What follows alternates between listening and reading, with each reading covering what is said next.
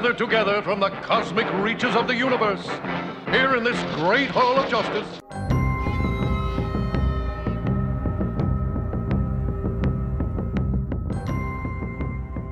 Superheroes have to be around other superheroes. You know what I mean? That's the Hall of Justice is more about them just commiserating about their powers and less about them, like, actually fighting crime.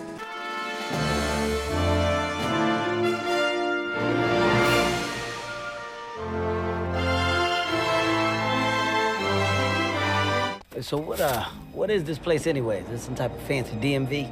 Are you kidding? It's the Hall of Justice. Seth Everett is the best there is at what he does, bub. And what he does is the Hall of Justice podcast. Go with a smile. Hey everyone, welcome to another edition of the Hall of Justice. This is episode 310. And yes, this is the Black Panther Wakanda Forever review. We will get to that review in just a moment. Trust me, you're not going to want to miss it. I have a lot to say about that film. But on a more serious note, the superhero genre took a major hit since we published our last episode. Kevin Conroy, the voice of Batman in the 1990s animated series, the video games, the animated films, he was even in the live-action Crisis on Infinite Earths.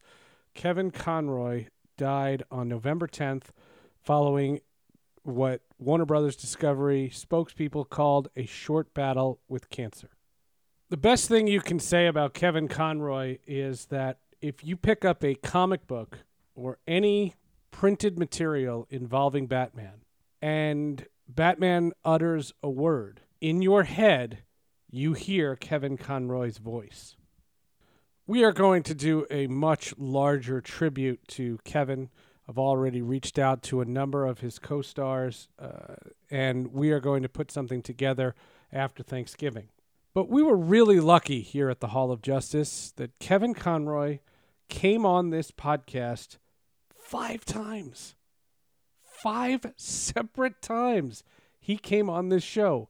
We've done over 300 episodes. I think he could be the most frequent guest contributor. You know, not the Victor Dandridges and the Brian Tongs, the guys who come on, J.C. Reifenbergs, those guys do the podcast. Marshall Harris is with us today. They review. What I'm talking about is we interviewed Kevin Conroy 5 times. So I'm going to put together a much larger tribute. But I wanted to play a short clip of the 5 times that Kevin was on the Hall of Justice podcast. Luckily, we have archives for that. The first time was in the very beginning. It was episode 45, and it was in August of 2016. He was promoting The Killing Joke, the animated feature in which he reunited with Mark Hamill. Here is the great Kevin Conroy. It's such a great character to be a part of. He's such an iconic character, this dark, brooding hero. He's such a flawed character, so it gives an actor so much to sink his teeth into. I'm so lucky to have. This is the first animated character I ever auditioned for. So to get this one, to have a job that would last almost 25 years, and have it be this character, that's for an actor, there's so much to chew on with this guy. That I love playing the character. I never get tired of it. About a year and a half later, in October 2018, at New York Comic-Con, there was a press event for the re-release, the Blu-ray release of Batman the Animated Series. And I, along with many other media members, spoke to Kevin again. When I was in the audition, I met Bruce Timm and Eric Radomski, and they said, well, what do you know about Batman? What's your background? And I said, well, all I really know is the Adam West show from the 60s. And they went, no, that's not what we're doing. We love Adam West, but that's not what we're doing. He said, don't you know the Dark Knight stories? Didn't you read comic books when you were a kid? I said, no, I didn't read any of these. I don't know that. So he said, well, let me bring you up to speed. And he said, his parents were killed when he was young. He's been avenging their deaths. He's dual personality. He lives in the caves and the shadows. He's misunderstood. I said, this is Hamlet. I said, you realize this is Hamlet? He's priceless. He's absolutely priceless. Then the following year, in March of 2019, he came on again to promote the animated feature Justice League versus the Fatal Five, where he reunited with many of the characters from Justice League, the animated series, and they're going to be part of the tribute that we do in a couple of weeks. This is episode 124 of the podcast. The challenge for me over 27 years has been to keep it fresh and to keep it alive and to keep it immediate, but to be consistent, because once that voice was established and the character was established, there was a kind of an intimacy that was created between that character and the audience. They know him. They know when they hear him. And if I was just phoning it in or if I was doing some other version of it, they would know in a heartbeat. So even though some of the artwork has changed over the years, or like the representation of Batman in the Arkham games is different, the soul of the character, the voice of the character, and I think his voice is his soul, or reflects his soul. Later in 2019, I was moderating a panel for Wizard World Chicago. Remember Wizard World? Batman v Superman was still in the public's eye. I think Justice League had just come out. And also appearing at the Comic-Con was Lois and Clark's Dean Cain, which was pretty cool in its own right. But what they did was they partnered Dean Cain with Kevin Conroy, and instead of Batman v Superman, it was Batman and Superman.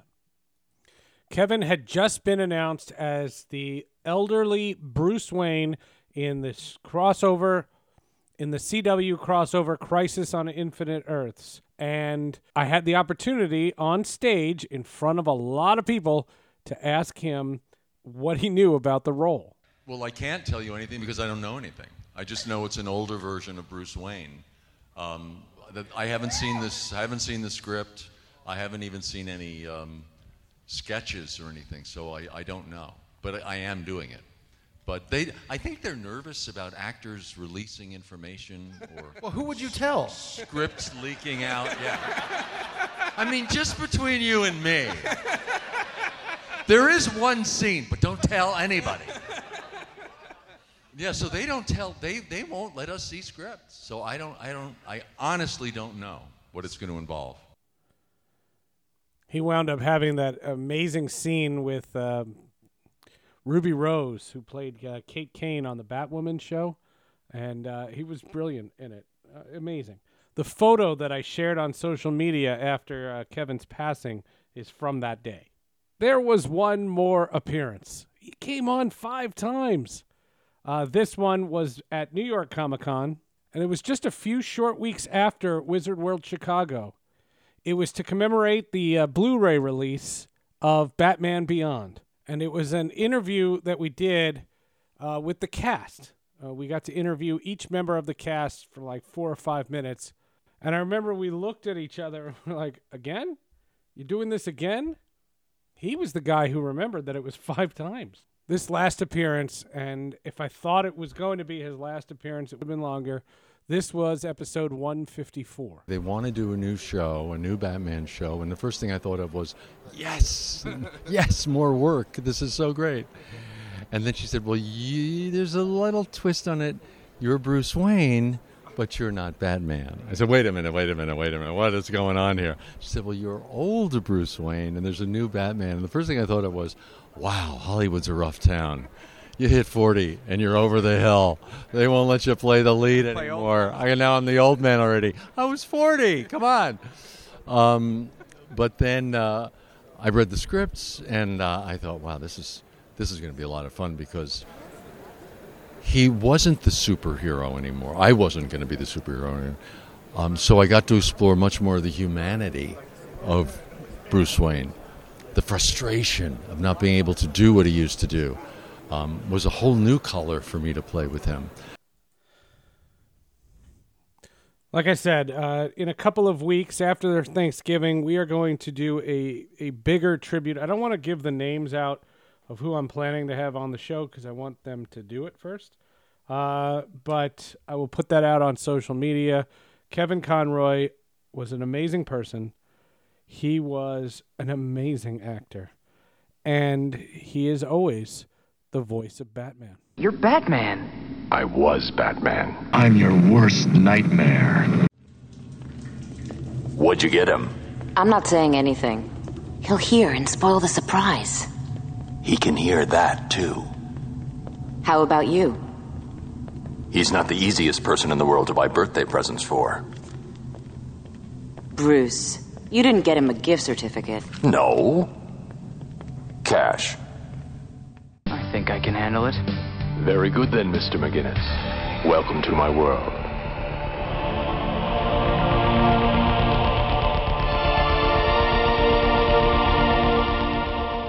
All right, now let's discuss Black Panther: Wakanda Forever. This is the sequel to the Black Panther film. It's another installment in the Marvel Cinematic Universe, and it's the first movie that takes place since the tragic death of Chadwick Boseman. And how did Marvel figure that out? And the question that I asked, before I even introduce our guest, let me just set the stage for you.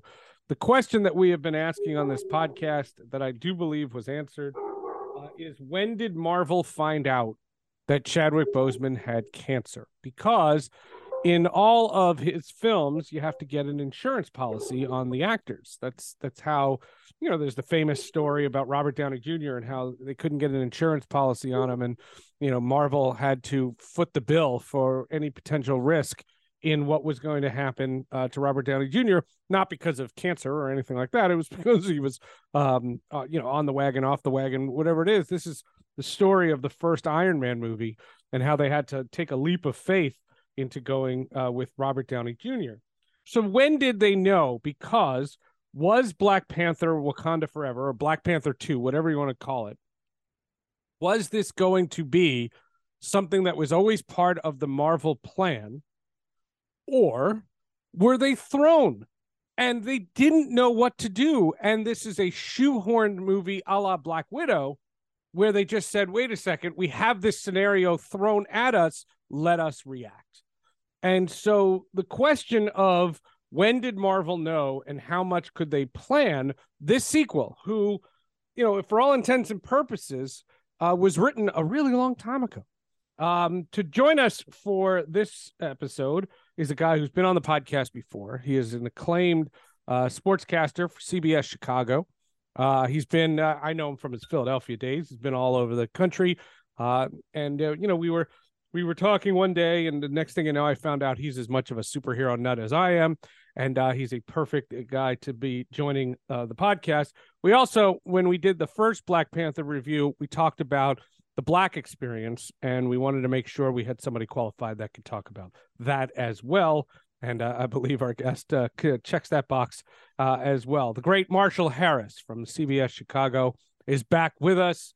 Marshall, first of all, thanks so much for coming back. I know how busy you are, and I love that you do these podcasts early in the morning because you're on TV late at night. So everybody's watching him. They're listening to you, and then they're going to watch you at the same time.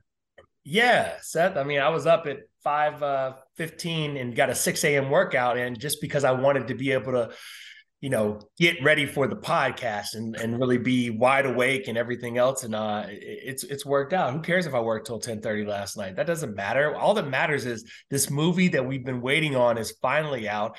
And you wondered, is it going to be okay? Like, how are they going to deal with the death as you talked about? And we knew he wasn't getting, at least not an immediate recast. I mean, it's the MCU, anything can happen. But it was, let me just say, I enjoyed this film. And I think we've gotten to the point where with these superhero movies in general, whether it's Marvel, whether it's DC, whatever we're doing, people want to focus on what's wrong as opposed to what's right. And it's easy to pick apart a lot of these movies because of that. And I refuse to do that. I just enjoy it as it is. And, I watched this movie with a group of friends who we planned weeks ago and got the tickets and everything else and treated it like the event that it was. And we were not disappointed. A debate on whether it was better than the first movie or not. And, I don't think they're apples to apples. I don't. Yeah, I think we're looking at two different things. No, I want to say, all right. So let's focus on what was great. First of all, the performances. were extraordinary. Letitia Wright, Angela Bassett, Martin Freeman, everybody in this movie was absolutely brilliant. The production value, it was gorgeous. It's a fantastically produced film. Namor, whatever you want to call him, the Submariner, who they don't call him that would have been awesome. He was brilliant. Everything in that production was great. But let me start the conversation this way. Did they pay a proper tribute to Chadwick Boseman? Absolutely. Absolutely they did. You can feel the genuine emotion by every person in that cast about the loss of the beloved actor. But T'Challa, they did wrong. They underserved T'Challa so badly that I have changed my viewpoint. And you mentioned it in your opening statement. I was very adamant that you never recast Chadwick Boseman, that Chadwick Boseman was T'Challa. But after seeing Wakanda Forever, they should have recast, and T'Challa never should have died. Because what they did was they took a character. This is supposed to be plausibly believable, right? This is Marvel, okay? They took a character that died, that was snapped during Infinity War. He was gone for 5 years. This is a guy who was mortally killed by Killmonger. And the best you came up with is in the first 2 minutes of that fakakta movie, Angela Bassett screaming off camera, "It's too late. There's a mysterious illness." That's how you killed a superhero?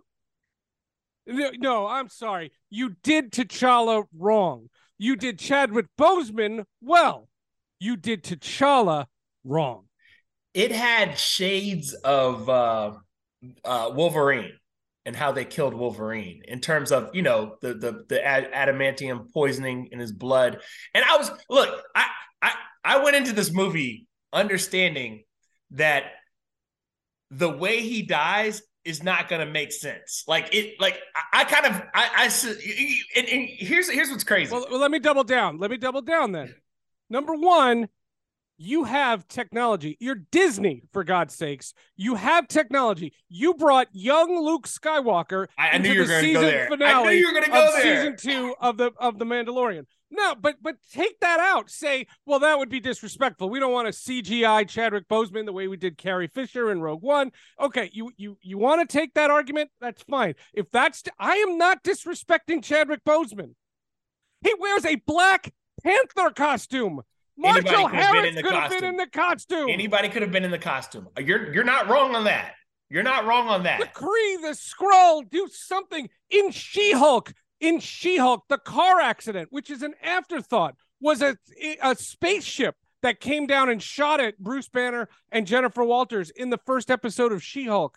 There's something superhero-y. I'm not even saying it has to be that that T'Challa is in the entire movie. If you want to kill him in the first act, that's totally understandable. He fucking died. I get it. But to kill him, this is what it felt like. It felt like you wrote a movie and said, oh, crap, our guy died. Let's do something extra. And what they did to play on people like Marshall freaking Harris is what they did was, as soon as they realize that he's dead because of some mysterious, stupid illness, you then do your homage in your interstitial with the Marvel logo, and you're showing pictures of Chadwick Boseman because, again, this movie did wonderfully in paying homage to an amazing actor, Chadwick Boseman.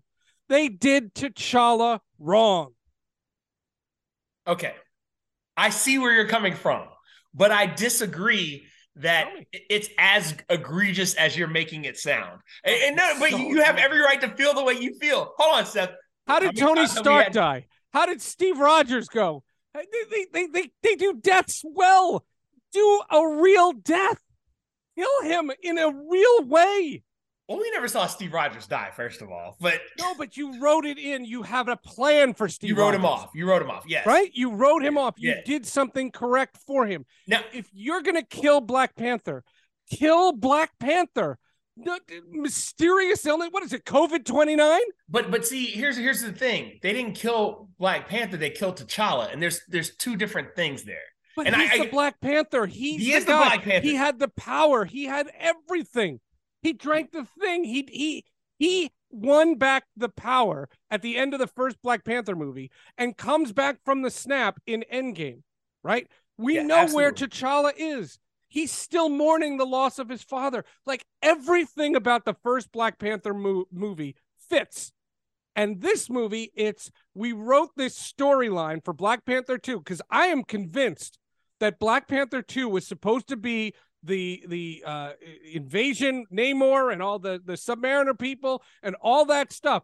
And I'll tell you that I think there are scenes in that movie, because I dissect this movie, look through scenes, the scene where Shuri is captured and has this conversation where she meets Namor. I will bet every episode of this podcast that scene was originally written for Chadwick Boseman, that is T'Challa's journey. That T'Challa gets kidnapped and T'Challa confronts Namor. That's they didn't even change the movie. They just plug and played. They literally did, like on Microsoft Word, they found and replaced, and everywhere where it said T'Challa, they put in Shuri. I disagree with that. And here's why. Because Shuri's literally dealing with the death of her brother the entire movie. Like, before and that. her mother dies in the first hour. Hey, listen, was it the first hour of the movie that her mother dies? Oh, no, maybe it's a little later. No, I think it's later because, she gets kidnapped. The whole thing plays out. Well, the movie was, Listen, the theater was packed. Look, I couldn't write my notes like I normally do. We have when a I see fundamental... empty theaters for Black Adam, I can write a lot of notes. That's fair. That's fair. We have a fundamental difference in the way we process these movies, you and I. That's what I've come to realize. Okay. In a real world, like dealing with things in the real world, I suspend everything when I go see these movies. And I was like, yo, take me on a ride. And if there's like, plot holes and such, then I complain a little bit. But in terms of a movie with Ryan Coogler, who I trust as a director, doing his thing, I just let it go. And then after it's done, I say, what would I have done differently? And I don't know that I can just rip off the rip. Sometimes I watch these movies and I was like, I would have done this differently, or anybody would have done this differently. When it's like, you're not serving your audience, AKA the fans. And sometimes you could serve the fans too much, whether you want to go back to, the Doctor Strange movie, Multiverse of Madness, and like, okay, we're gonna have all these castings in the which was a great fight scene, by the way. It was a really cool scene, but it masks the flaws in that movie. Yeah. It gave you a high when you knew this movie really isn't what I needed to be. Now look, I'm gonna tell you a couple of things. This is the best movie in this phase of Marvel. Could be. You agree with me on that? Well, it's either that or Spider-Man. It's a toss-up. Spider-Man I had issues with also in the sense that I hated that everything that happens to Spider-Man is by his own doing. It's always Spidey's. To me, this version of Peter Parker he's because it's the super teenagey version of Peter Parker. I think we talked about this before, and that's fine. I think the one thing they I've have come to do better to T'Challa. They have to give him if you're gonna kill him, you have to give him a send-off. You have to do something. And don't tell me it's disrespectful to Chadwick Boseman. I am never disrespectful to Chadwick Boseman. Put somebody in that suit and have him fight and have him die that way. Yeah, I kind of so what you talked about before about anybody can wear the suit and stunt man be a Chadwick Boseman. And you have tons of dialogue that he said, like you can CGI anything. He could have said anything. Right.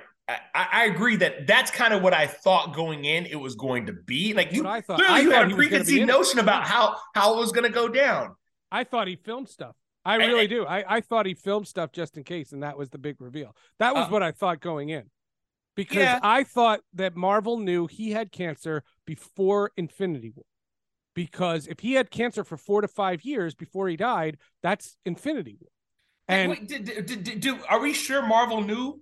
No, we're not. Remember when he died, the thing that I marveled at the most, and I was like, it brought me to tears that Chadwick Boseman, not in an MCU way, but in a Jackie Robinson, Thurgood Marshall, James Brown. I mean, he's an amazing actor, an amazing force of acting. He's incredible. 17 Bridges, or 21 Bridges. Hey, look, the man was a gift to us all in his performances and what he shared with us and the way he carried himself on and off the stage, by 1,000. And I think my big thing was I just expected something different. But once that scene, you said first act. I mean, that's the preamble. Like the credits haven't even rolled yet. Like the introduction haven't rolled, and he's dead. He dies by accident. Yeah, I accepted it, and I was like, let's see what this movie is about outside of this. So I understand why you're hung up on it.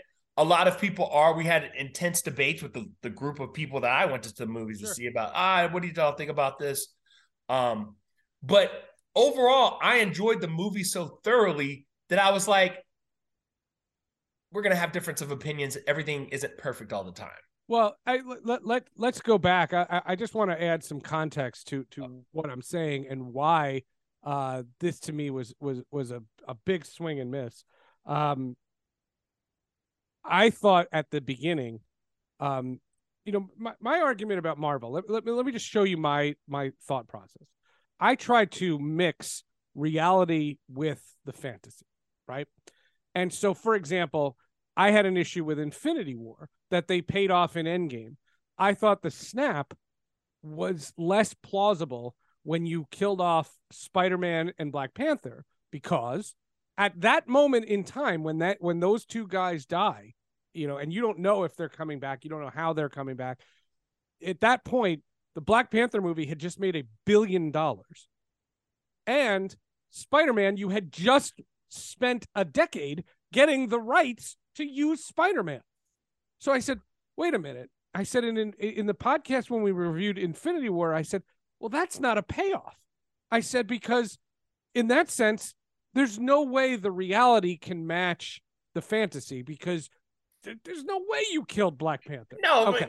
Come on now. So then he comes back and they pay it off brilliantly in Endgame, because 2 hours of Endgame go on before you see Black Panther and Peter Parker again. So that's remarkable. It's an absolutely remarkable thing.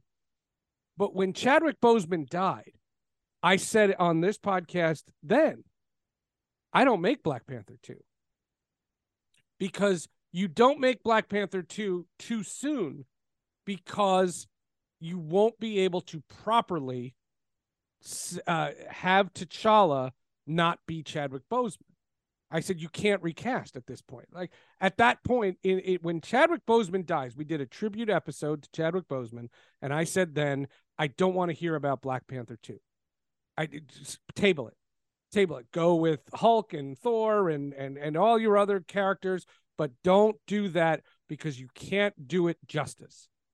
When they announced that Black Panther 2 was happening, executives said to me on social media, and people who came on the podcast said, are you kidding? They made $1 billion. Of course they're going to make a Black Panther 2. Like, what are you, crazy? So here's what I'm saying then, is what they did is, how do we make the movie we planned without our star? And what they did was they wrote him off in the simplest, cheapest way. And for a movie that's 2 hours and 44 minutes, where you spend tons of time building that undersea world, which, by the way, everybody that wasn't Namor, they were blue and they looked like the guy. And I had just seen the trailer for Avatar 2, and I thought that was really confusing. But what? That's a joke. People said they did Avatar 2 better than Avatar 2 did Avatar 2. That's funny. Now that's funny.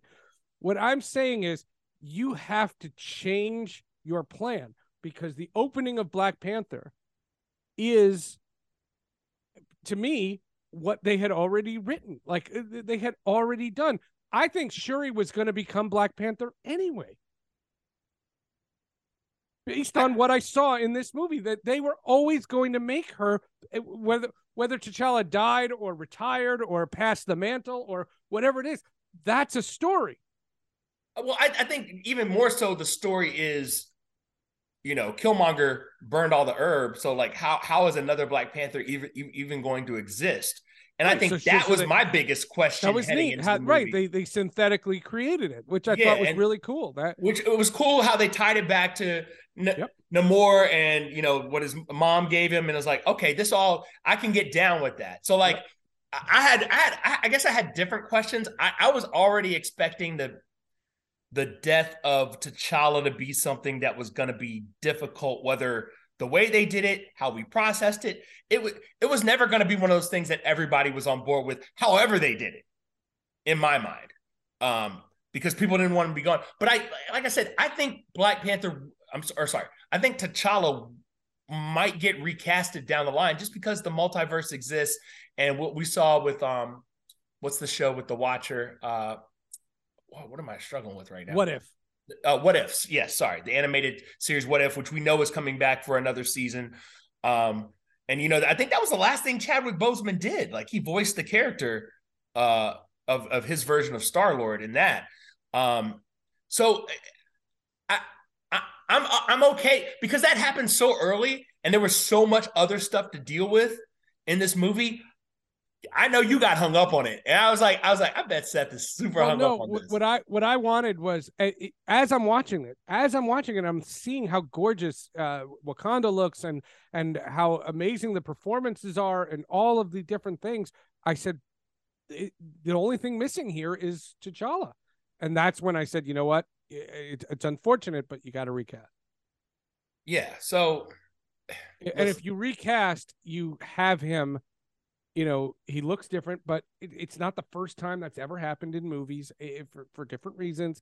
It's not a slight. You can do somebody that looks like Chadwick Boseman. You can, we could have the debate on, is this guy better than Chadwick Boseman? Or it's not going to matter. Like, there's only one Chadwick Boseman. I'm sorry. I understand that. But I will say this. I will say this. The emotional, and I know this is getting ahead of probably where you want to go, but the emotional payoff, speaking of casting, at the end of that movie.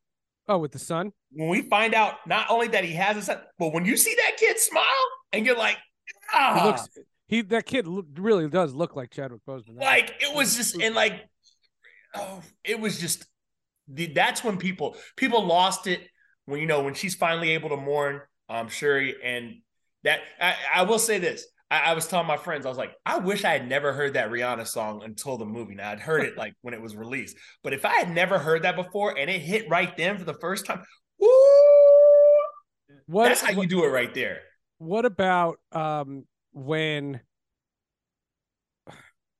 There's so much, right? I'm going to hell for saying this. But when they have that final battle and she's in the new Black Panther suit. Okay. And she's barking out orders, and she starts yelling "Mbambe." I hope I'm saying that right. Mbambe. Yeah. When she's saying that, I don't know. That's not what I think Shuri is. That's not who Letitia Wright is. You say that, but that's about like her being the leader of the country. And the leader of her army at that point. And that's... No, I understand that, but I don't think she was meant to. Like, I'm telling you, all those scenes were written in, and it was plug and play, and they replaced T'Challa with Shuri.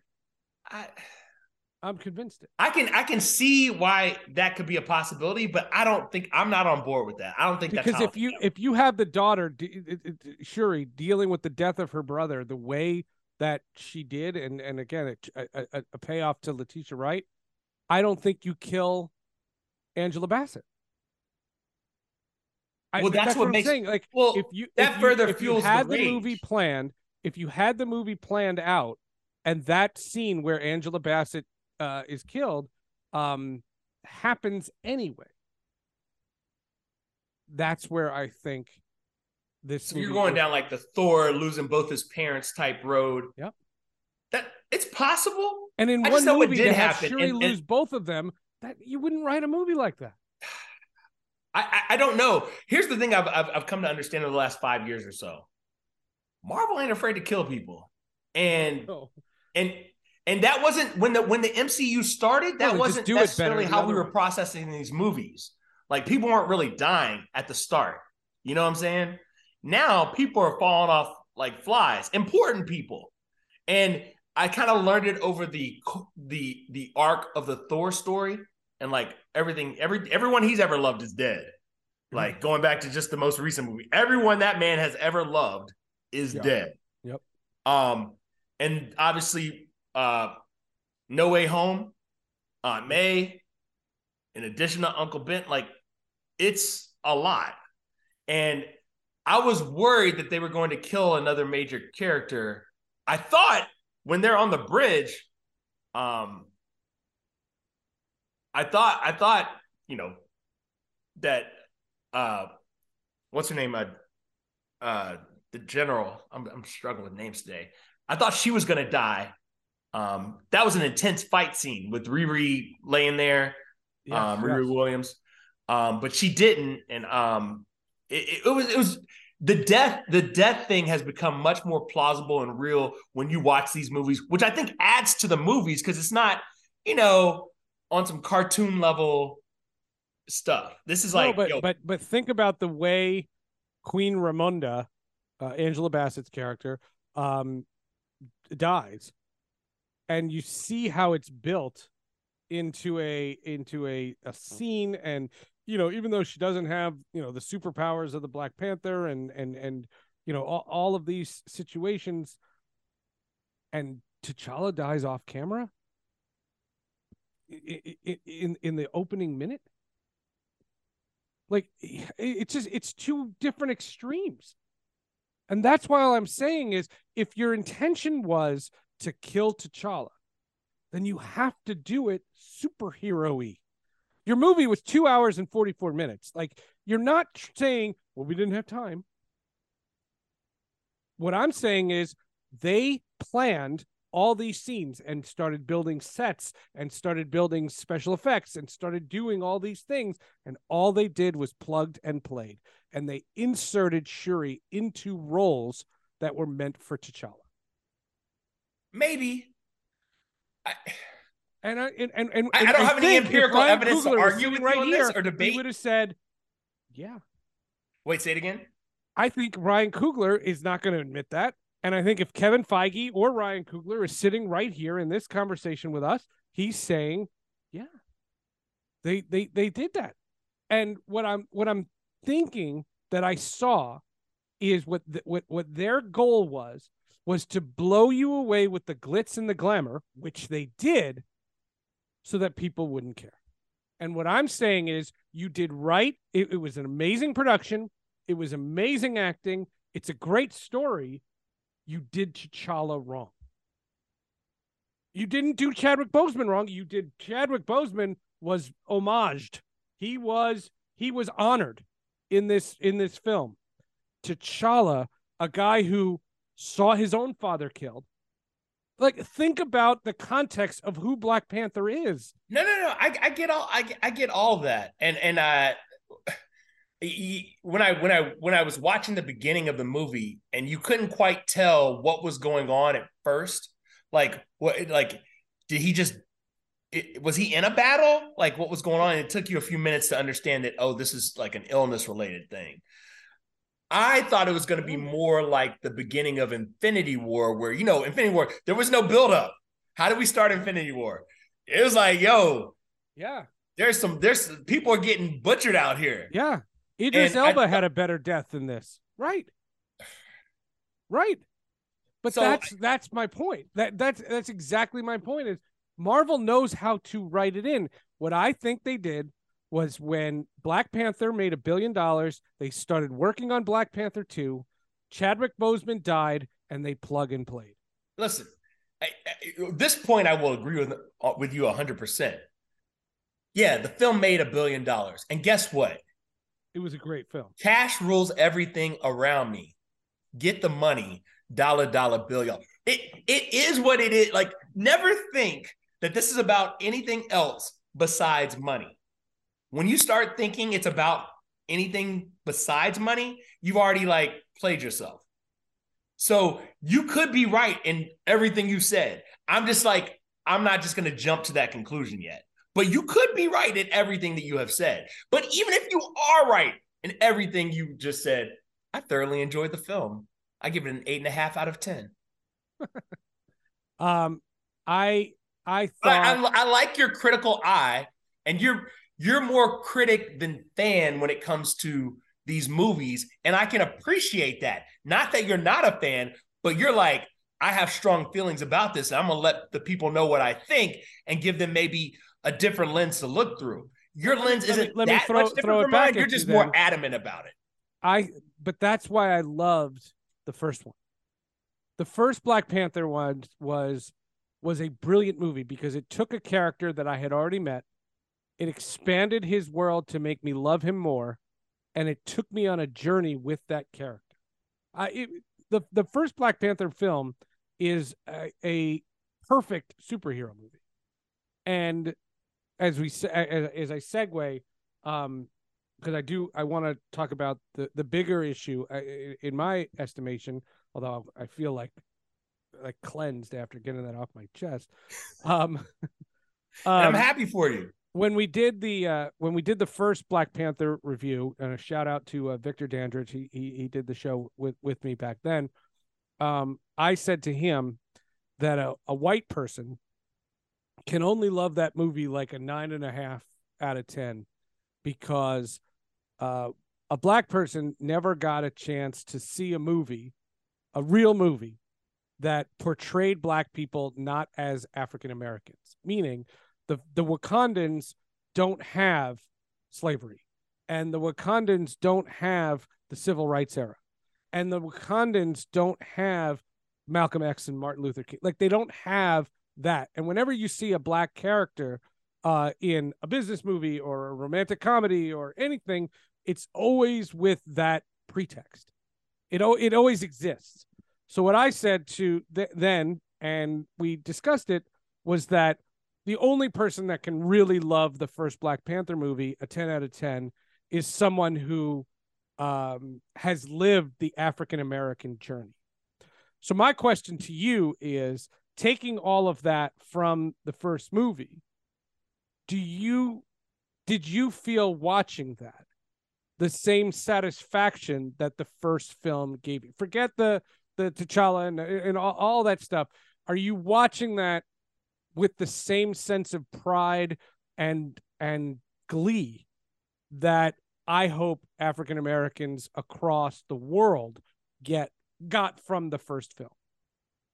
I think the short answer is yes, but the long answer is not as much glee as the first film, because this film was so much more sad, sobering. It really had a lot of themes in it. If you go back to the first movie, one of my favorite parts of that movie is when Everett Ross is they save his life, they bring him back to Wakanda, and she's like, don't touch anything, and she's like, colonizer. Like, these are little things that, like, people are like, obviously that's a derogatory thing that she's saying, but she's not wrong. Also, Killmonger, he was extreme in his tactics, but he's not wrong either. No, he had some great points, and the best thing about Killmonger is you kind of saw his perspective. How could you not? I mean, right. People are like, Thanos wasn't wrong. Right? That's why it's a great movie. Like Thanos wasn't wrong, right? Like the scene in Endgame where I saw some whales in the Hudson, cleaner water, blah blah. Like you have to understand, like, there's two sides to this. Now, Namor, while I guess he's supposed to be a villain, well, that's the other thing. Like, the media has been calling him the bad guy of that movie. He's not a villain, and if you know Marvel history, I mean, he's the Submariner. He's one of the earliest superheroes. Okay, so what I'm saying is, what I loved about this movie is you have to see that Namor, like, if you were Namor, what would you do? Like, right. I don't understand what he was supposed to do differently. Of course, he wants, like, nobody to get any more vibranium, number one. And number two, of course, he doesn't want anyone to know his people exist because he understands how that goes down. Right. He tells you the story about being a child and like, it's like, what? Right. And that's why I don't think they changed the plot of the movie when Chadwick died. When Chadwick Boseman died, they didn't change that plot. That was always supposed to be the absolutely that part. I agree with that part had to be what was going on here.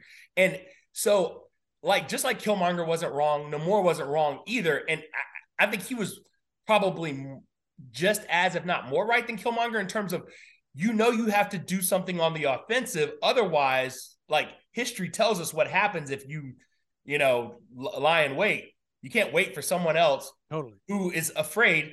Look, Magneto taught me that. Yep. You got it. Because Magneto also was not wrong.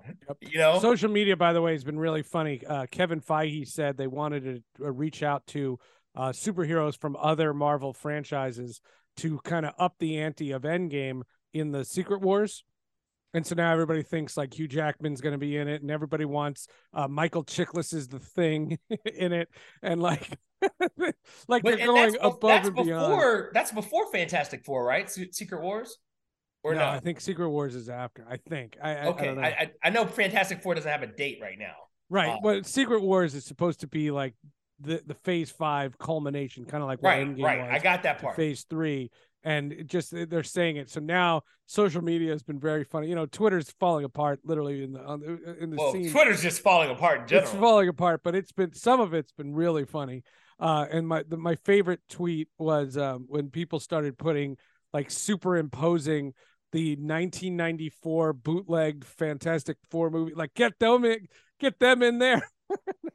Because you have a multiverse, you could get all of them. Tobey Maguire will be in it, Andrew Garfield will be in it, like all these guys will come back, and it made me laugh. It really made I just thought it was funny. The scene with Shuri and Killmonger, I think that was plugged in. I think that was added when just like the scene at the end at the beach where you meet the son, like there were scenes that were inserted into this movie. When you say inserted, because I don't think Chad, I'm telling you, I think that the scene with Shuri and Namor, they're having this conversation, and if you read the script, I guarantee you it says T'Challa and it's crossed out. I disagree. Because if Shuri was going to become the Black Panther anyway, like I don't know that part. I don't know. I all I know is at the end, Black Panther has to lead the Wakandans against Namor's the aquatic guys.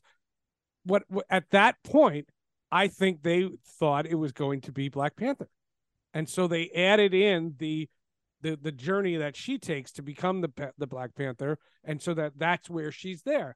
And the scene when it's storyboarded, I'll guarantee when it's storyboarded, they're sitting there and she's on that like the edge of that ship and she's yelling to lead her people. Ibambe, yes.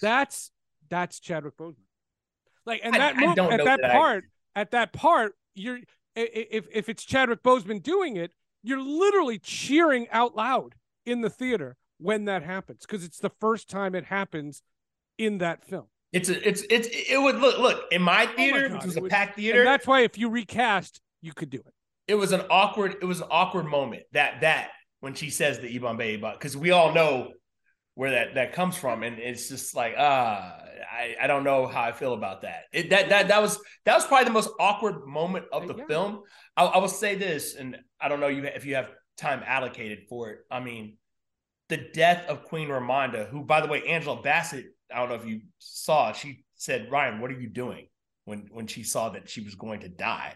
Oh, she said like, that? I didn't see that. You can't do this. Like, what are you doing? And well, because why would you kill her in the same movie that the brother died? Why would you put her through two so that you have to compare how she mourned the first one to the second?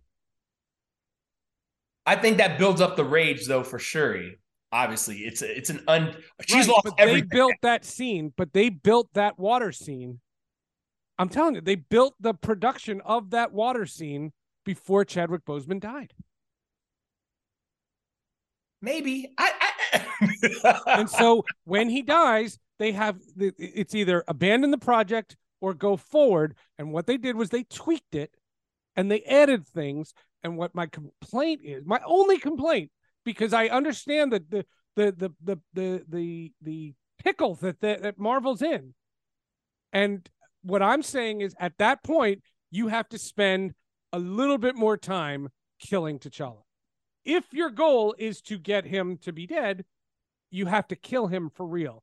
And you have to do it in a superhero-y way, not an illness, coming off a society that just had lost millions of people to COVID.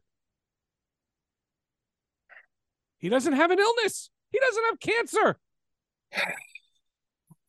An undisclosed illness? It was undisclosed. It was undisclosed. It was undisclosed. And I still wasn't sure, like, it was undisclosed. So how would getting more of the herb help? Because he already had the herb in him. Right. So I have questions too. Like, I'm not saying, and that's a little upset. I'm not saying I'm not on board. I'm just presenting myself as a slight And what I wanted you, I knew you would do this because I know that this movie is not a failure. This movie is far from a failure. This is a great movie. And what your point was it probably the best thing on Phase 4. Probably. My issue, although I would have to say WandaVision and Falcon and the Winter Soldier, to me, are the best things of Wait, say it again. Say it again. WandaVision and Falcon and the Winter Soldier were better than this. Falcon and the Winter Soldier is probably my favorite thing in Phase 4. I just like the style of Falcon and the Winter Soldier. I mean, like I told you, my favorite movie. The tie-in, the tie-in. It's not without its flaws, but it's the tie-in to the Captain America story, the bringing in of Isaiah Bradley. Just all of it is golden. Like that's what I was going to say is like golden. Being that Captain America, the Winter Soldier, is my favorite movie outside of Black Panther sentimentally. Sure. And like that style, it's a spy movie. It's not even a superhero movie. It's a spy movie. Robert Redford, like there's so many different things that I love about that. Like anything that remotely resembles that, I'm in with the intrigue and the mystique and the just suspense thriller. Great. I'm in. I'm all the way in. And the fact that that's a movie they paid off in Endgame when they go on the time travel is even better. Right. And also like, so it was playing the hits. Like I want to make sure I'm saying it right, but I think Armor Wars has kind of a similar vibe to it. Hopefully. And I'm like, oh, give me that. Although I don't know if that's a series or a movie. I think they were going back and forth. Well, I think they changed it to a movie. Okay. Well, I will be there on Thursday night or Friday, the matinee show to catch that one. Yeah. That's great. But I don't want us. I know we've talked a lot about the grievances on this. I just want to make sure, and this was the point at the start when I was talking about, like, we always focus on what it's not. I need to give Angela Bassett her flowers because her as Queen Ramonda, she set the tone in what you saw in the trailer when she goes to the UN and they, Oh, that's a great scene. And I think that soliloquy is great. Obviously, but do you think that scene, let's say that scene's written before he dies, do you think that scene was written for Chadwick and she does it? Because I don't know. I don't want to live in a world where I have to try to figure that out. Because she said that she was reinstated as queen after the death of her son. Right. To me, the king would have done that. I don't know if it was written, but I don't know if Black Panther 2 was written in 2020 when Chadwick Boseman died. They may have been writing it. I think they started. Hard for me to believe. Right. I think it's hard for me to believe the script had been finished because so much other stuff was going on. Remember, Ryan Coogler was working on other stuff. These Creed movies don't write themselves, and you know what I'm saying. By the way, Creed 3, with Jonathan Majors, it looks great. Yeah, it looks. That looks like it might be the best in the series, as it were. It's just weird that Rocky's not in it. Right. It's weird. It's weird. It's strange. We live in the world of universe building, and so I'm not even. Well, but from a comic book perspective, like this has been my argument about the Supergirl show that I aired. I thought Superman had to be in it because if you look at comics throughout time, any good Supergirl story, Superman's there.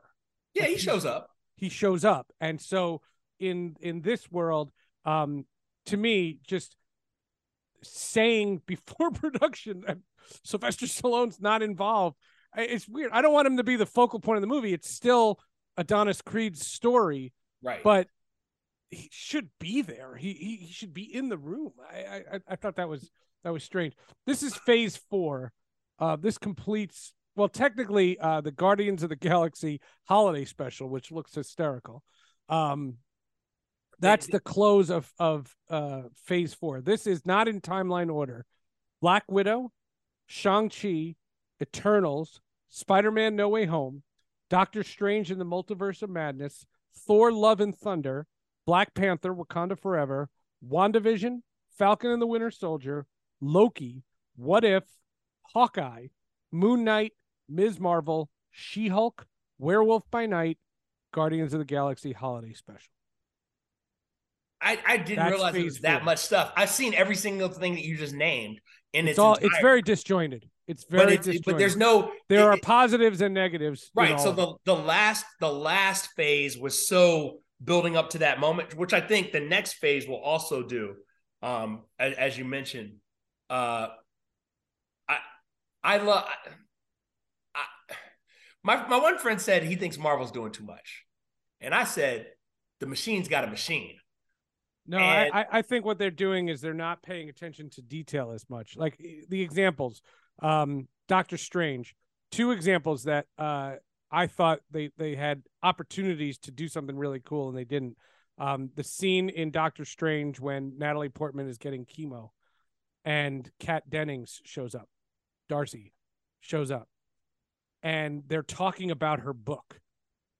Well, what she should have been talking about, Natalie Portman should have said, holy crap, you were just in New Jersey. What was going on in Westview? Fair. You don't have to say anything. I'm not spending their money. I'm just saying like tie it together. When in Thor, remember he's looking back at their relationship and it's a cutesy scene where Thor and Jane Foster are in the kitchen and they're right. At that point, if you think about Thor's life, that's Infinity War. Like, what happened to Natalie Portman during the snap? Well, like do that. Like you know what I mean? Like you missed details. In Doctor Strange, you had all of these different things, and they referenced Spider-Man. But the problem with Doctor Strange is the end of WandaVision, which is why when Wanda is leaving Westview at the end, the very, very end, and she sees Monica Rambeau, and she says, these people are never going to look at me the same. And she's like, well, at the end, you did right by them. No, you fucking didn't. Nah, she left a mess. You kidnapped them. What heroes should have done. See, in my wish, that's when Doctor Strange shows up and has their first confrontation, setting up the Doctor Strange movie. But instead, like, she just flies off, and nobody's like, they're like, bye, Wanda. See you, Wanda. I was never good with the Wanda thing. I mean, I think Wanda's going to be back, obviously, but I just there's a lot going on. That was my friend's point. It's like we have a lot going on in a lot different directions. It's a much more disjointed. Where if you look at phase 1, 2, and 3, it just feels like they're world building and it's very cohesive. Like in Agents of S.H.I.E.L.D., just an example. In Agents of S.H.I.E.L.D., there's a scene where 2 of the agents are watching news coverage of a heist.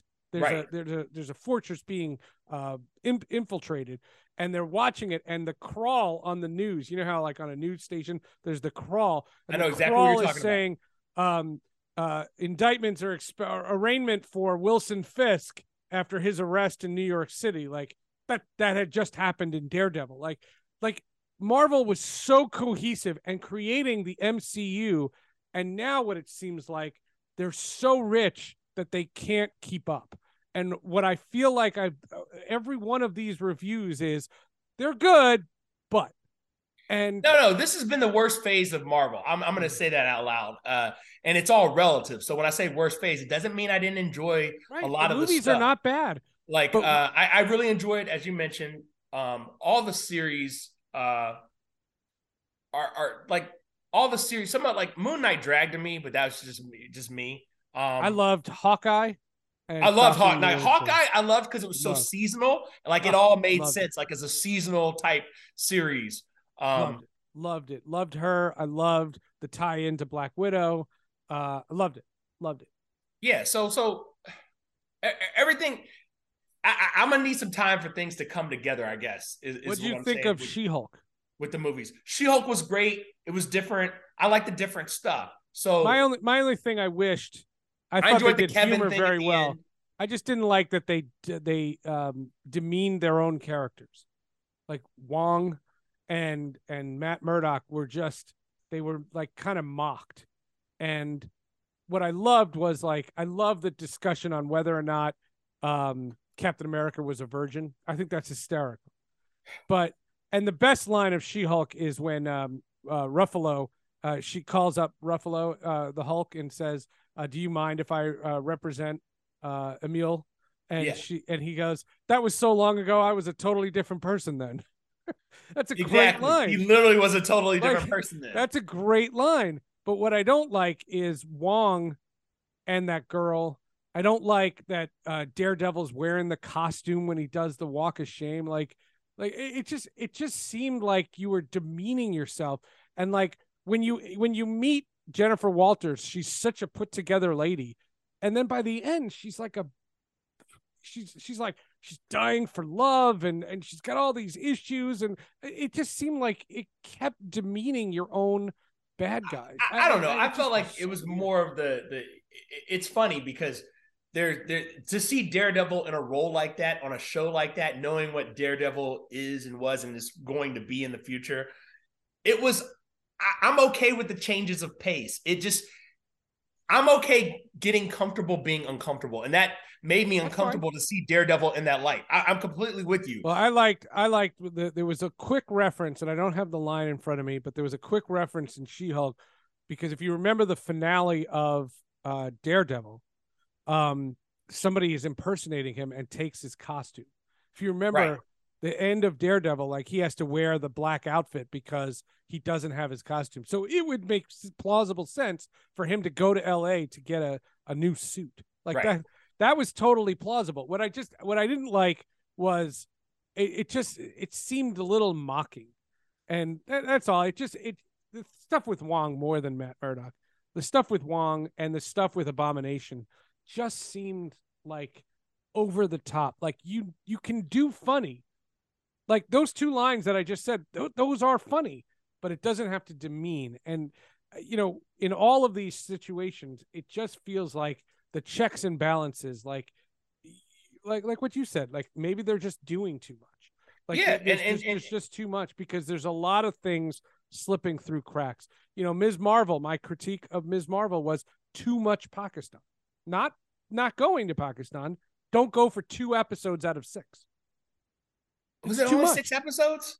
Yeah. It's too much. In Falcon and the Winter Soldier, my issue was, how does Vision get money to buy a lease on a house, but Falcon can't get a loan? Where's Tony Stark at that point? Where's Pepper Potts footing them some money? Falcon, you were an Avenger. You saved the world 9 times over. Why can Falcon not get a loan? I thought that was ridiculous. I don't know. I don't have answers to these questions. No, I do have an answer. I'm just saying, like the continuity. Like, where did Vision get money to buy a deed on a property? Where is Vision? Where is Vision, by the way? Well, he's. I think he's going to make a return. Yeah, I'm just wondering where he went. When the download happened, where did he fly off to? I always look. Marvel always has me with more questions than I'm comfortable with. Always. Which is kind of a good thing, because it's like, always. And they usually do a good job of answering those questions, just way not on my time frame. Right. It's like you might have to wait 2-3 real years to figure out what's going on. But I just think, to kind of tie it back into this movie, I just think that they got thrown a curveball, and what they could have done was incorporated it into the story. And if you couldn't, don't half-ass it, then recast. It's one of those two. Either give him a proper death, give him a proper fight, or recast. It's one of those two.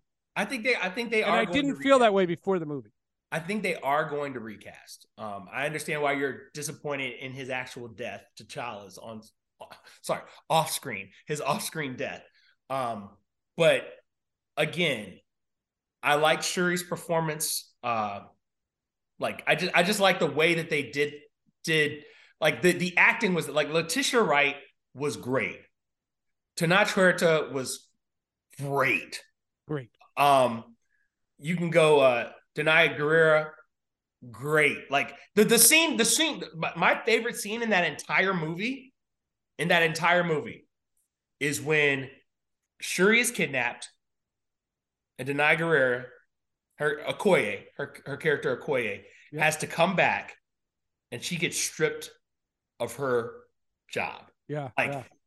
The emotion. Yeah. And that's why I say Angela Bassett, I'm giving you your flowers, not today, yesterday, and tomorrow, all the days. She killed it as Queen Ramonda. Yeah. Killed it. You felt like, has she not lost everything? She has nothing else to give. Like, I get it. Your daughter's missing. Your husband's dead. Your son is dead. Yep. Yeah. No, it's Black Panther is a phenomenal production. It is off the charts performances. The performances by this cast and crew are through the absolute roof. All of them. Michaela Cole, who, by the way, is great, is a great writer. That show, I May Destroy You, is unbelievable. Also, there's a chewing gum show that was on Netflix that she wrote about her like sexual awakening. Michaela Cole is a brilliant writer. Fantastic. Winston Duke as M'Baku is great. Oh, Winston Duke is great. Oh, he's great. He's absolutely great. All of them. The acting, Tenoch Huerta, who I know everybody's calling him Namor. I mean, if you ever watch the cartoons, he's been Namor for like ever. That's like Ra's al Ghul and Ra's al Ghul. Yeah. Like make a decision. But to me, he's Namor. The Submariner, he's been in all these cartoons for years. In the 60s, he was the guy that got the cartoon. You remember like when Captain America rose his mighty shield? Right. Like that in those, Submariner has one of the characters. Listen, also, I know this is more like world building, but I just love like the way they've used her. Julia Louis-Dreyfus as Julia Louis-Dreyfus. Yeah. Valentina Allegra de Fontaine. Listen, her character, look, she can come back for any show she wants because she's like what Hawkeye, she gives she's you. Black Widow. Yeah, what she gives you is just like okay, we get it. You know what's what. She was in Falcon and the Winter Soldier. Yep. Right. As the director of the CIA is out here doing things, and I'm good with it. I'm good with it. I just look. Can I get Red Hulk at some point? That's my other question. Good. That's what I would like. Yeah. So the thought is, William Hurt died. Right. So they're going to recast. What a concept! Recasting an actor. You also they recasted War Machine. Don Cheadle was the second War Machine. Or if you remember Iron Man 1? Of course. You've done recasting, but they recast. But not a character this big. Not a character this big. Han Solo himself, Harrison Ford, and everybody thinks it's going to be Red. Listen, I'm here for all of that. That's the thing. They get premium actors doing these movies. You want to be in these things, yeah. And I love it. Marshall, it's great to have you back. Come back again soon, sir. Seth, whenever you need me, just let me know, man. The best. That's Marshall Harris. This has been Black Panther, Wakanda Forever. Do me a favor, go see it. You've already started to chime in on social media when I tweeted that this was going to be the review. Go let me know on Twitter, Facebook, Instagram, TikTok, Mastodon, whatever the platforms is on this day and age. Just tell me what you thought about Black Panther: Wakanda Forever. We'll see you next week. Oh my goodness, next week, Andor. Oh my goodness, next week, Andor. We'll see you then.